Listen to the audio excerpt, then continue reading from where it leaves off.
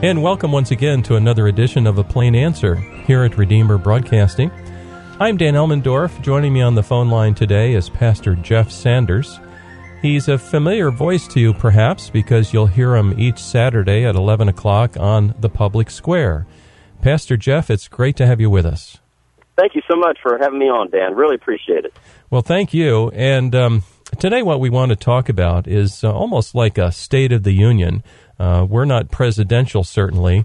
And lately, during the State of the Unions, I'm not sure I even listen because I'm suspect of some of the information that we hear.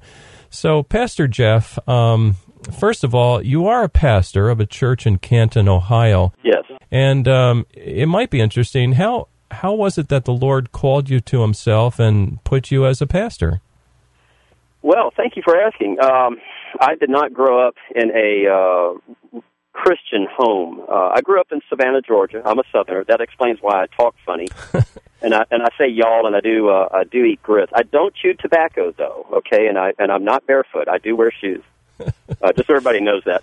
But no, I was born in North Carolina, and I grew up in Savannah. And so everybody in Savannah is either Catholic or they are Southern Baptist or they're Methodist or Presbyterian. That's pretty much it, or Pentecostal. Mm-hmm. And there's a large Jewish community there as well. And our family didn't fit into anything. We were nominally Southern Baptist, but we stopped going to church when I was about 8. I didn't like church. I didn't like it at all because nobody spoke to what my questions were. I was 6, 7 years old, 8 years old. I had a lot of questions. Nobody wanted to answer them. And so I was turned off. A little bit later, I actually became an atheist. My oldest sister, who is still an atheist, convinced me that there was no God. And so I said, yeah, I don't see him, and I don't see any evidence. So I don't believe. I don't believe at all. And I went to school with kids who were Protestant, Catholic, and Jewish, and I used to love to frighten them. I would tell them that, the Bible was written by a bunch of old guys stoned on pot. And I'd freak them out. And they would stand back thinking that lightning was going to hit me, and they didn't want to get caught in a fallout. But later, some bad things happened. My father, whom I dearly loved, now he's gone now, and so is my mother. My father was an alcoholic, and there was a lot of bad things happening in a home where there's alcoholism. I know a lot about alcoholism. And eventually he left us when I was 13, and it was about that time I started just picking up a Bible. I had read a chapter from Evidence That Demands a Verdict by Josh McDowell on the evidence for the resurrection. I thought, wow, the Bible, maybe there's evidence? Maybe these people aren't as stupid as I thought they were, So I started reading the Bible, and my mother and I, we were sitting there alone one night. We were watching Billy Graham on TV, and I don't remember anything else he said except for at the very end in that beautiful North Carolina accent of his, he said, and go to church next Sunday. And so Mom and I said, well, let's go. And I said, where are we going to go? And she said, well, I'm Southern Baptist, so we're going to go to the Southern Baptist Church. She was from Mississippi, and she had that thick accent. All right, Mama, let's go. So we went, and I was about 13, and just over a long period of time, Dan, the Lord just kept drip by drip by drip working on my heart and convicting me that even though I had become religious now, I still was not a Christian. There was a huge difference. Yes. And finally, on June 7th, 1981, I know not everybody can remember the exact day or where they were or anything like that, but I remember that day I realized I was the lost sinner that Jesus died for. He died for me. I am going to hell. I am not a Christian. And I called upon Christ to be my Savior. Oh, praise the Lord. Yeah, and he saved me, and I haven't, no one's a sinless Christian. I'm a pretty sorry Christian at times. I've never been sorry I became one. No. And I was in college, and I was earning a degree in history, and then little bit by little bit, he was directing me to go into the ministry. I loved preaching, I loved teaching, I loved sharing my faith, and I said, maybe I can do this full time. I do it all the time. I was going to be a history teacher. And God just slowly but surely moved me from being a history teacher in a high school or a college to being a pastor. And I'm still a history teacher. It's still a love of mine. It's just with a little bit different twist, I think. And so then I went off to seminary, and the rest is, I got married, and we have 4 kids, and the rest is history. Oh, it's beautiful. And regarding history, you break it down, it's like his story, isn't it? Absolutely. Yeah, it is. When you study, especially church history, you see 20 centuries of the power of Christ.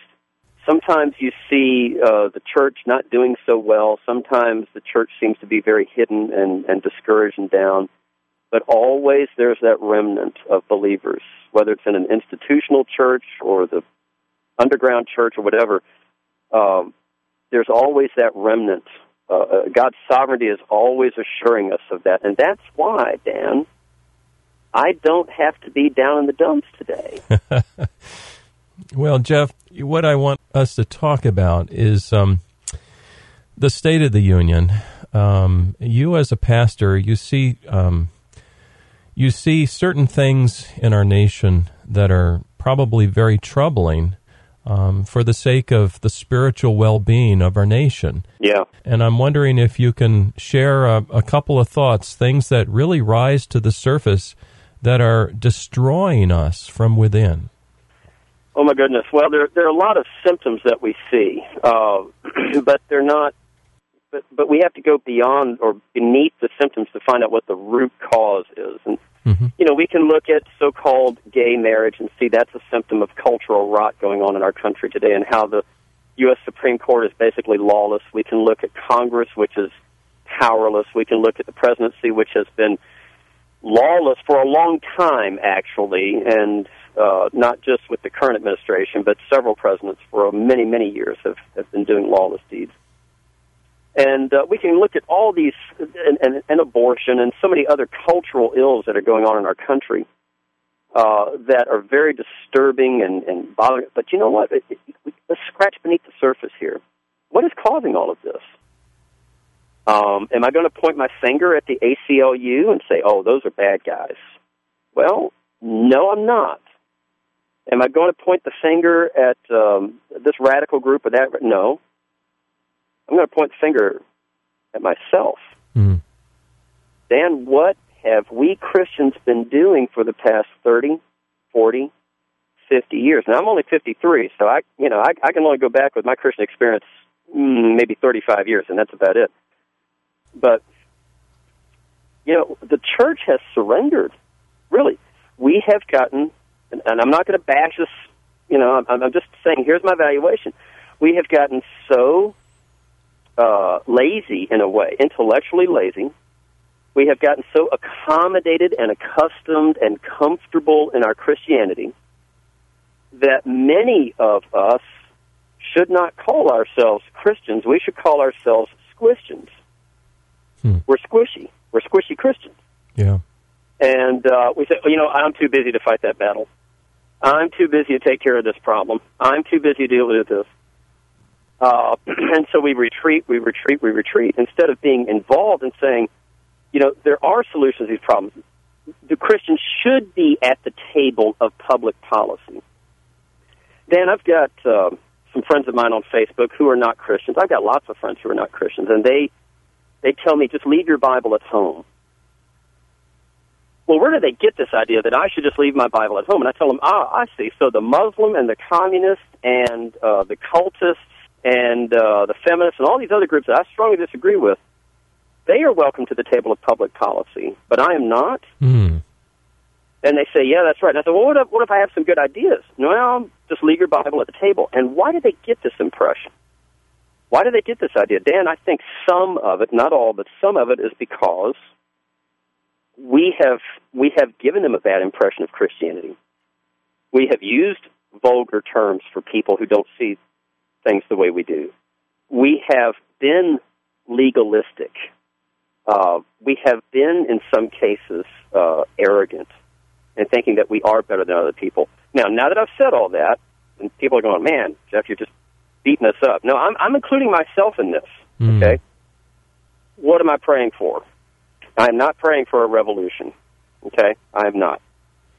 Now, I'm not a pacifist either, but I'm not praying for revolution. I'm Sure. praying for revival. Amen. I'm praying for Christians to say, you know what? We really have surrendered a lot of ground, and the enemy's only going to take the ground that we've surrendered. So, let's pray, and let's talk about holiness, and let's talk about commitment, and let's talk about what real love is. Real love is sacrifice. And let's get on offense. I'm tired of playing defense, Dan. So true. Jeff, you remind me of what our Lord said concerning the law, that it really boils down to love for God and love for neighbor.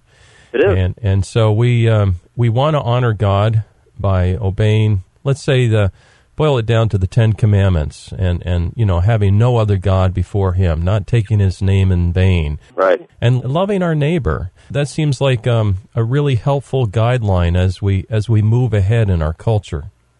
Yeah, how do you love your neighbor? Do you love your neighbor by retreating from society and living in some kind of walled-off fortress and just read your Bible and pray and maybe hand out a few gospel tracts now and then? Now, that may sound like a straw man argument to some people, but I know of Christians who want to retreat from the world, and there are days when I want to also. I'm there with you, but we cannot. How do I love my neighbor? I must get involved. So, in our church, we are involved in feeding the homeless at a rescue mission in downtown Canton. How are we involved? And I'm not patting myself on the back. I'm saying this is what we do, and we're a small church, Dan. We're under 100 people. I don't pastor a mega church. I pastor a little church that's on a street corner somewhere. And so we get involved in a teen ministry in downtown Canton that ministers to teens who are involved in gangs. We get involved with Samaritan's Person, helping people overseas. We help people here in our own community, getting involved in their lives. And then I'm also the executive director of a federal PAC. It's called Free Agents PAC. Well, Christians should not be involved in politics. Have you ever heard that? Oh, yeah. Well, why not? The world is. Well, Christians go, well, politics are dirty. I wonder why they're dirty. Wouldn't you like to have more people in government, Dan, who believe you shall not have any other gods before Jehovah, who believe that you should not tell lies? Wouldn't that be refreshing to have people who believe that? You should not steal and actually live by it? Wouldn't that be nice? Oh, yeah. So, as a federal PAC director, what I do is I try to find candidates across the country who, and we are nonpartisan, by the way. We are not Republican. We are not Democrat. We try to find candidates who are pro-life and believe in crazy stuff like limited government, who believe in the Constitution, who believe in the First Amendment, the Second Amendment, the 10th Amendment. And we help these people run for office, whether it's at the local, state, or federal level. Now, from the pulpit, I cannot endorse a candidate. Okay, I cannot do that, and I do not do that. So all you IRS people out there, just let you know, I abide by the law. However, I can, and we should endorse issues. So I can tell my congregation, hey, vote for issue 1, vote against issue 4 if that's on the ballot in Ohio. And I also try to educate my congregation in a biblical worldview. How would God see this situation that's in the news today? What would Jesus want us to do in the situation with, I don't know, gay marriage or ISIS or $18 trillion debt? Does the Bible have anything to say about stuff like that? Yeah, I think it does. So we try to educate people in the Christian worldview. You know, I've got people in my congregation who are down also. And I'm sure that there are people listening right now are saying, man, I've been so discouraged the past several weeks. Nothing seems to ever get better, whatever.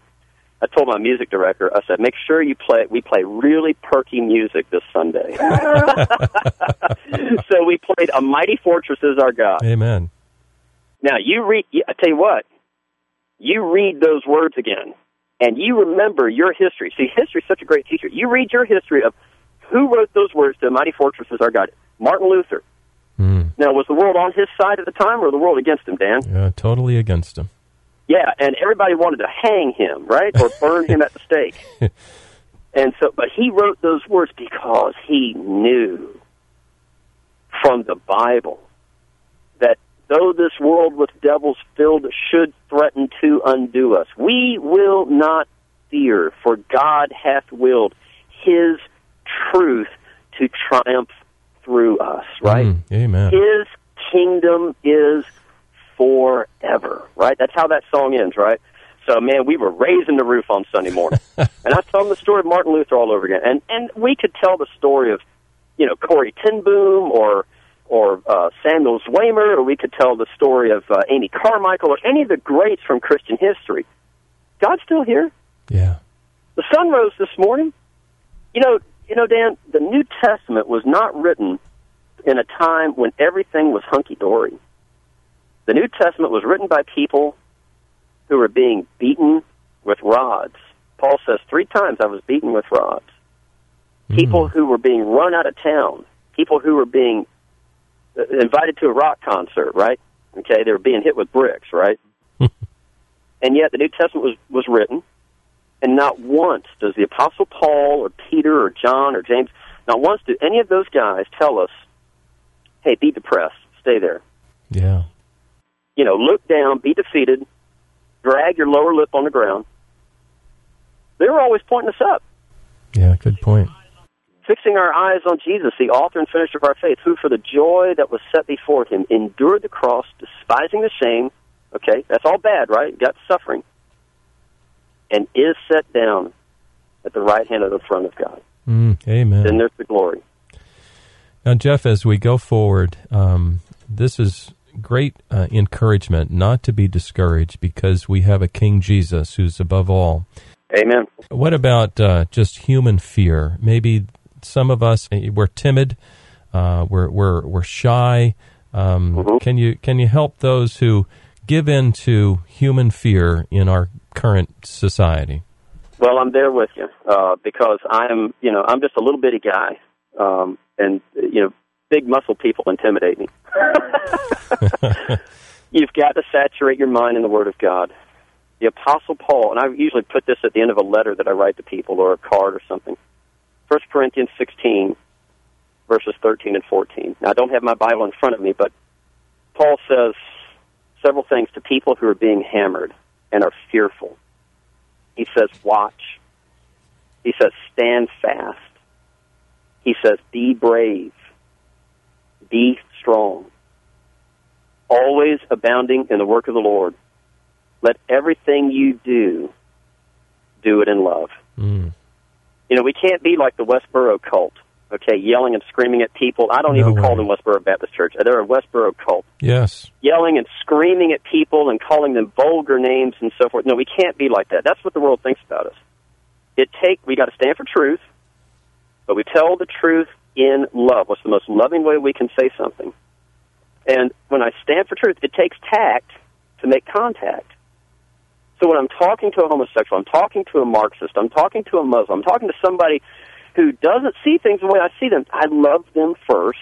And by the Spirit of God, I'm going to ask, Lord, please let the Holy Spirit give me courage and give me tact to say the right words and to love them all the way to the cross. Yes. Dan, anybody can do that. Anybody can do that. You don't have to be Billy Graham and go out and preach to millions, but there's somebody God has placed in your life. He wants you to tactfully and loving them approach them and tell them the truth. And if they blow you off, they blow you off. You can always pray for them. That's right, yeah. And, Jeff, so we should, in a graceful way, it seems, we should not be afraid of speaking our mind after it's thought out and thought through carefully, and sharing what we believe. If someone asks us about an issue, we shouldn't shy away from it, right? No, absolutely not. Now, there are times people are going to throw you a curveball, and they're going to say, well, what about this or that? And you say, wow, I don't know the answer to that. Yeah. Then what you do is you always be honest. You say, I'm sorry, I don't know the answer to that. Let me think about it, or let me go find the resources I need, and can I get back with you on that? Well, 9 times out of 10, people are going to say, yeah, sure, go right ahead. Yeah. So what if they think you're not too smart or not too courageous, or whatever? Who cares what they think? Yeah. You just say, look, I'm sorry, let me get back with you on that. I've had to do that. I've had to do that umpteen dozen times. And I go to my resources. The Internet's a great resource. I Google my question. And then I find, hey, Redeemer Broadcasting already has the answer to this question. Yeah.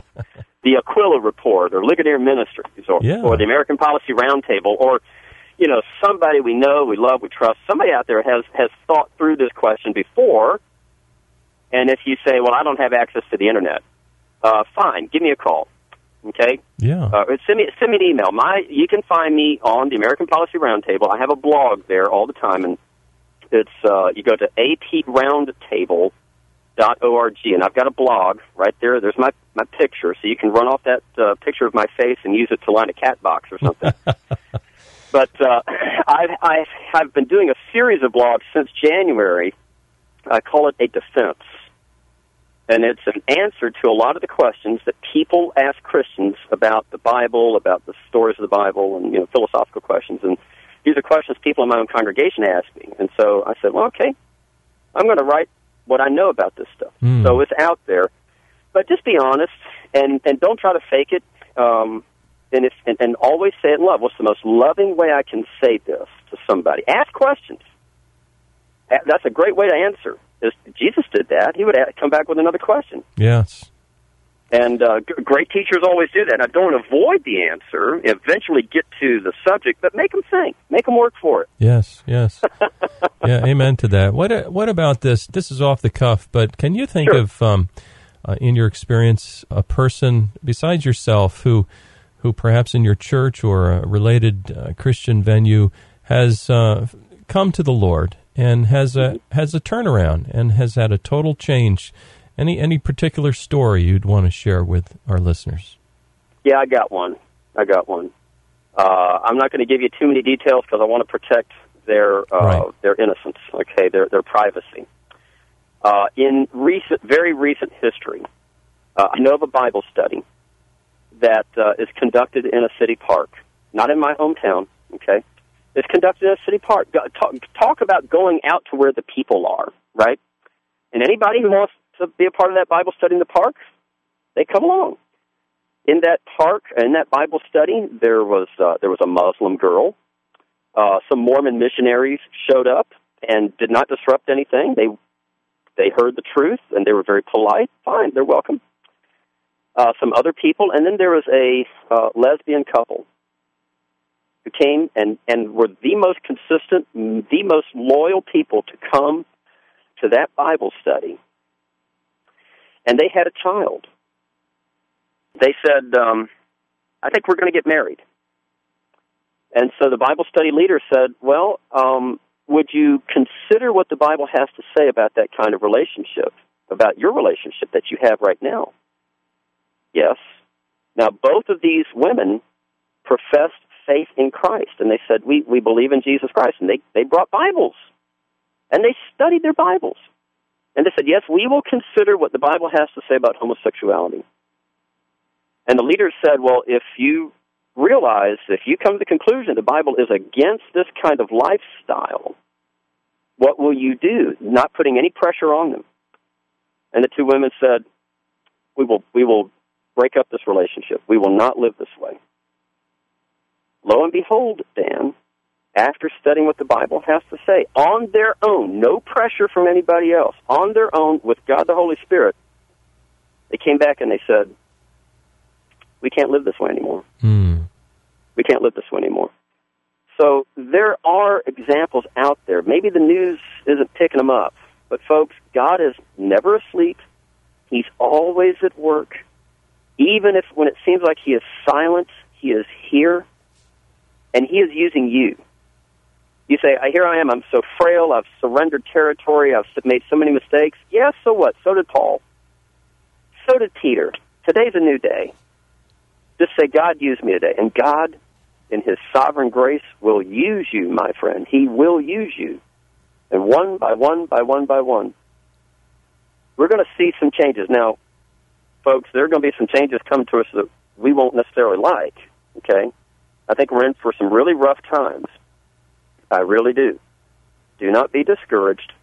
Do not be afraid. God tells us that. God is still with us, and He is going to use this time for His glory.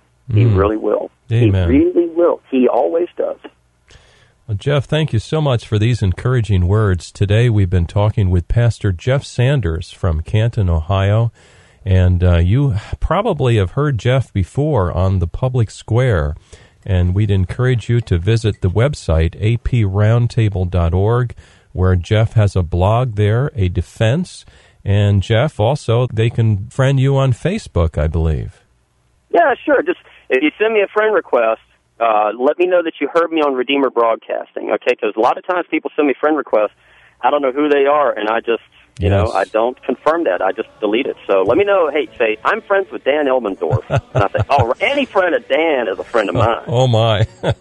Well, Brother Jeff, it's been a joy, and thank you so much for joining us today. You are quite welcome. It's been a pleasure.